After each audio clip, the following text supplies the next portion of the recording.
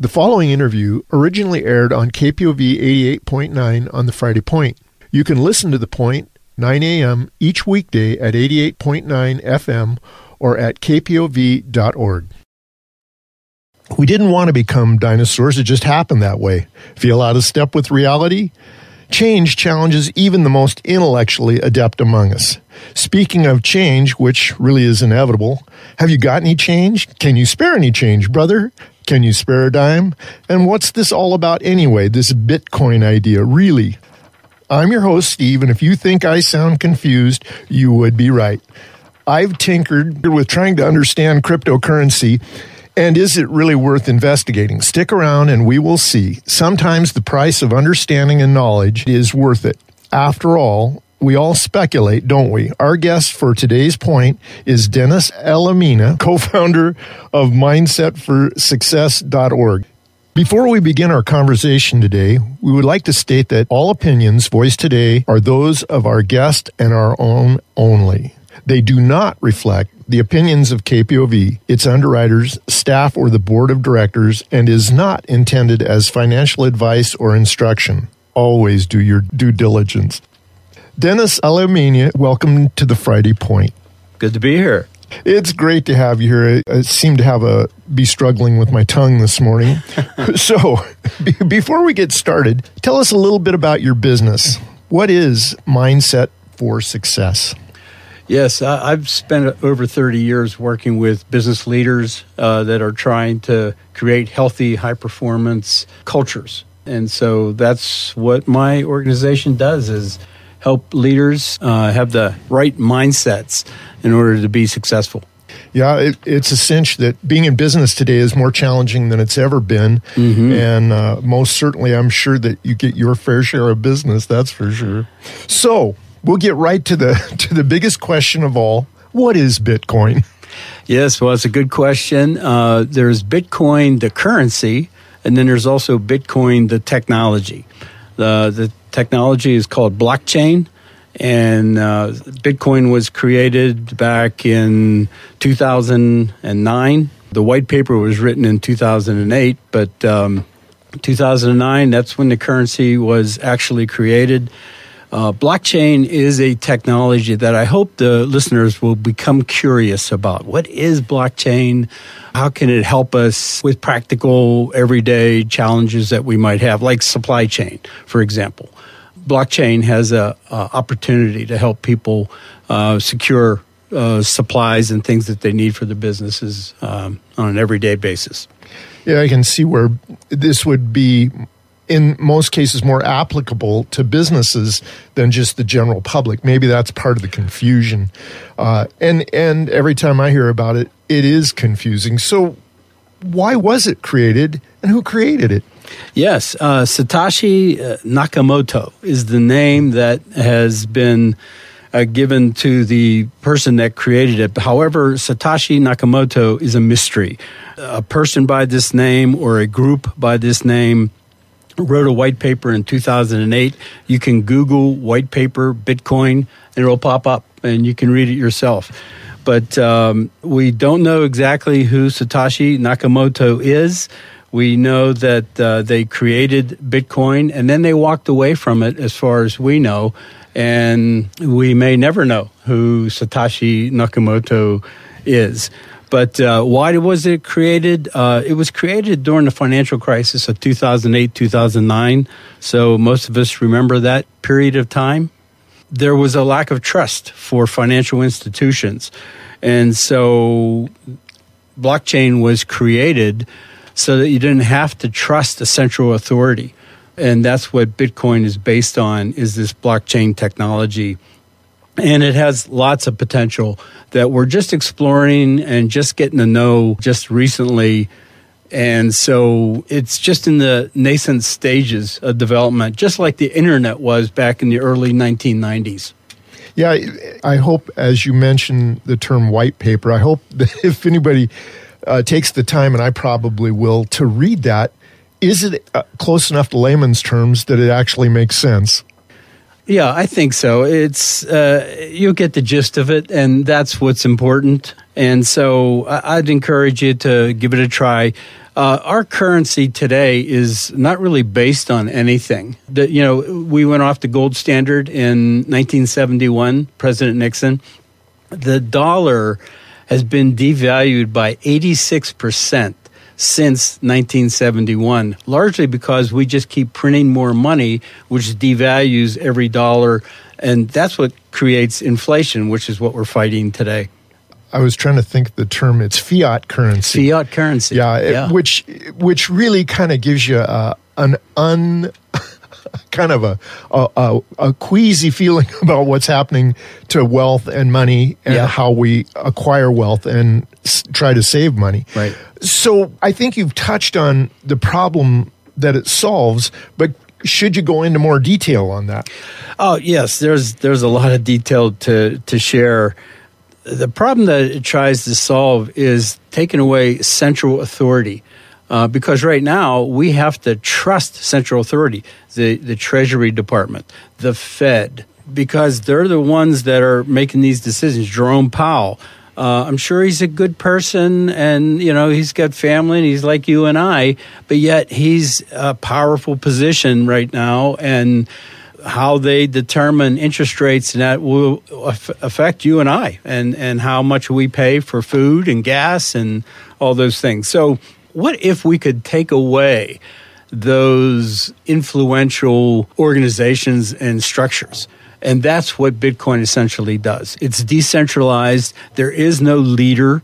It is computers around the world that create this blockchain. So there is no central authority. And that's what a lot of people like about it. And that's what Satoshi created, because he saw the financial institutions sort of falling apart and betraying the trust, that we were giving them. So it's kind of a sophisticated barter system, possibly? Yeah, absolutely. You could see it that way. But the nice thing is I could sell Bitcoin to my daughter who's in Spain right now, or Vietnam, or in China, because it's a peer-to-peer type of product. Well, and it would explain why I think that there's a fair amount of criticism of it. Mm-hmm. And I sometimes I think it's difficult to understand the criticism when it is, I guess, for lack of a better term, sophisticated barter system. Yeah, and the criticism is well-founded. It is a volatile asset. I got in 2015. Bitcoin was around $300 a coin, a token. It went up to $68,000 at one point. It is now down to about $17,000, I think, 500 or something like that this morning. So it fluctuates in value tremendously. So there's plenty of criticism to go around for this new asset. But it does hold great promise for people, and I think it can stabilize a system if our house of cards, our financial house of cards, come tumbling down. Bitcoin gives us a framework to use that could be an alternative. Yeah, who'd ever thought? I know often you see in movies that involve a criminal element these huge stacks of paper money. Yeah. And it becomes cumbersome to a point that seems ridiculous. But I guess that's kind of a hallmark of this system. So I don't want to jump too far ahead unless you have something more to say about that particular question, do you? Yes. Early on, it was sort of a clandestine product that criminals were using to escape tax authority, and so there was this cloud around the product at that time. But there's always a cloud around the internet too. There were bad things in the internet, but yet we let it grow and become something that gave us a lot of good things that outweighed the bad. At least some would argue that. But same thing with Bitcoin. It's not as secretive as people might think. It does try to protect your privacy. You have a personal key that you are supposed to register, and don't put it on your phone or computer or anything. You put it in a file in your cabinet somewhere. So if you ever lose your computer or phone, you can still use your personal key to log into your assets, that you invest in. And you can transfer assets from your checking account right into your Bitcoin and buy these products that are out there. I just encourage people and encourage you to be curious about it and try to look into it. And versus some people are very quick to judge and say, oh, it's a Ponzi scheme. It's a fraud. And you hear experts saying that, but yet they said the same thing about the internet in the early 90s. I remember an astrophysicist said, this will have no commercial value whatsoever for the internet. He was wrong. And he was an expert in not only astrophysics, but in the internet. And he was just dead wrong. And I just encourage people to be curious about it and make your own judgment. Well, fortunately, I think in our world, human behavior dictates that, generally speaking, humans want to do the right thing. And there's always a small percentage in almost any endeavor or any industry or anything else that are not going to play by the rules. And I think that's the one of the big problems. Yeah, and it is the Wild West in some ways, Steve. So that's why I encourage people to be cautious, be curious, but be cautious about what you invest. Don't only invest what you can afford to lose. So you wouldn't want to put your life savings into this. Your retirement accounts or something. But it's worth putting some in. Some financial planners recommend 4 to 5%, maybe of your investable assets might go into something like this. So that's a place to start. Okay, before we go too much further, how difficult is it to get started in the Bitcoin purchase part of this activity? Yeah, it's not that difficult. Actually, if you have a PayPal account or a Venmo account, which certainly a lot of young people use those accounts today, you can buy Bitcoin right there. So it's not that difficult to start to buy it. Like I say, at times it really makes me feel like a dinosaur because, when I was growing up, a candy bar cost a nickel. Can't imagine that, but that's the way it was. Right. So I think we can ask this question. How is Bitcoin and how is it different than cryptocurrency? Yeah, Bitcoin is a cryptocurrency, and what's happened since 2015 is they've created a whole bunch up to, this last count was maybe 10,000 different coins that you can invest in. If you think of an IPO on the stock market, they now have ICOs, which is an initial coin offering. Now, you should be very cautious of these, but there are some products out there that are trying to solve real problems. And so that's something to look into and try to find out more about. But it's Bitcoin and the other product that's sort of side by side. Bitcoin is called Ethereum. So Bitcoin and Ethereum, I've heard people say, if you're going to get involved in cryptocurrencies, invest in those two and just hang on and see where it goes. Some people are predicting that Bitcoin will go to $1 million a coin. And if demand ratchets up in the world on Bitcoin, that could certainly happen. So it might be something to put a little bit of money in, and hey, if it goes to $1 million, guess what? You hit the lottery, that's great. But if it doesn't, then it's okay, and you haven't lost your life savings. So a little bit could go a long way. It just depends on where it goes from here. Well, and ultimately, it begs the question, is it a Ponzi scheme? That's a good question. And I guess kind of further that, the fact that our U.S. currency is starting to lose its place as the reserve currency in the world, is this going to have an effect on both of those issues? Yeah. Well, certainly being the reserve currency is a big plus for the United States and the dollar.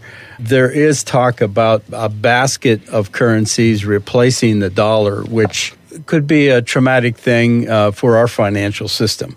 But Bitcoin could be a replacement, too, if it continues to grow. Now, the thing about Bitcoin is there's only 21 million tokens and no more. There will never be a printing press where we do more Bitcoin. It's only 21 million, and once we hit that, there will be no more. Right now, there's around 19 million tokens circulating.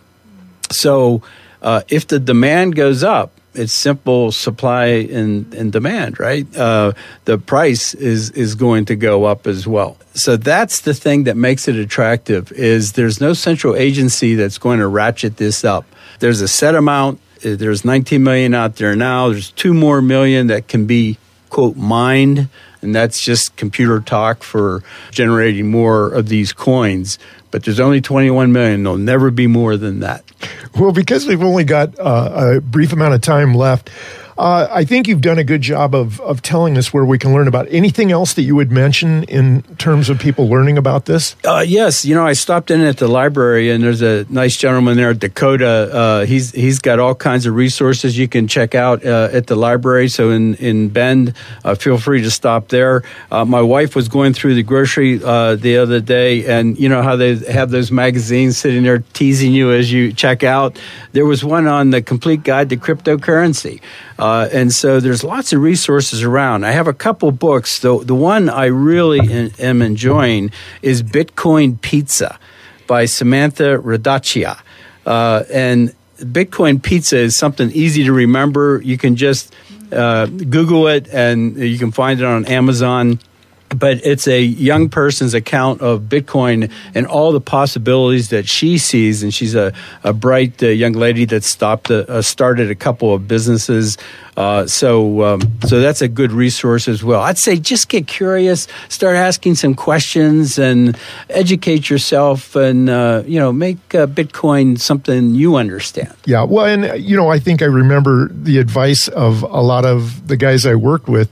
They said that the U.S. should have never went off the gold standard, and this kind of runs a parallel line in terms of determining the wealth of a given increment of wealth. Yeah. Well, there are people believe that Bitcoin could be a store of value. So it's something that, it's like gold. You invest in gold because you're not going to lose the value.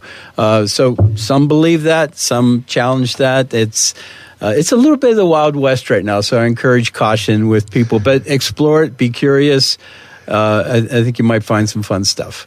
It's been a real pleasure getting to learn a little bit more about this, and we're so glad that you made it into the station today, because we know you're traveling to Pennsylvania tomorrow. That's right. So yes. We want to thank you for coming in and at least clearing the water to some degree. Yeah. And maybe when you come back next spring, we'll have you on again. Oh, I'd love to. It'd be great to talk about this. It's fun stuff for me. So. Great. Thank you, Dennis. Thanks for listening to this KPOV podcast. KPOV is community radio for the high desert of Central Oregon. For more information on our program schedule, go to kpov.org. We value your feedback. Drop us a note at podcast@kpov.org.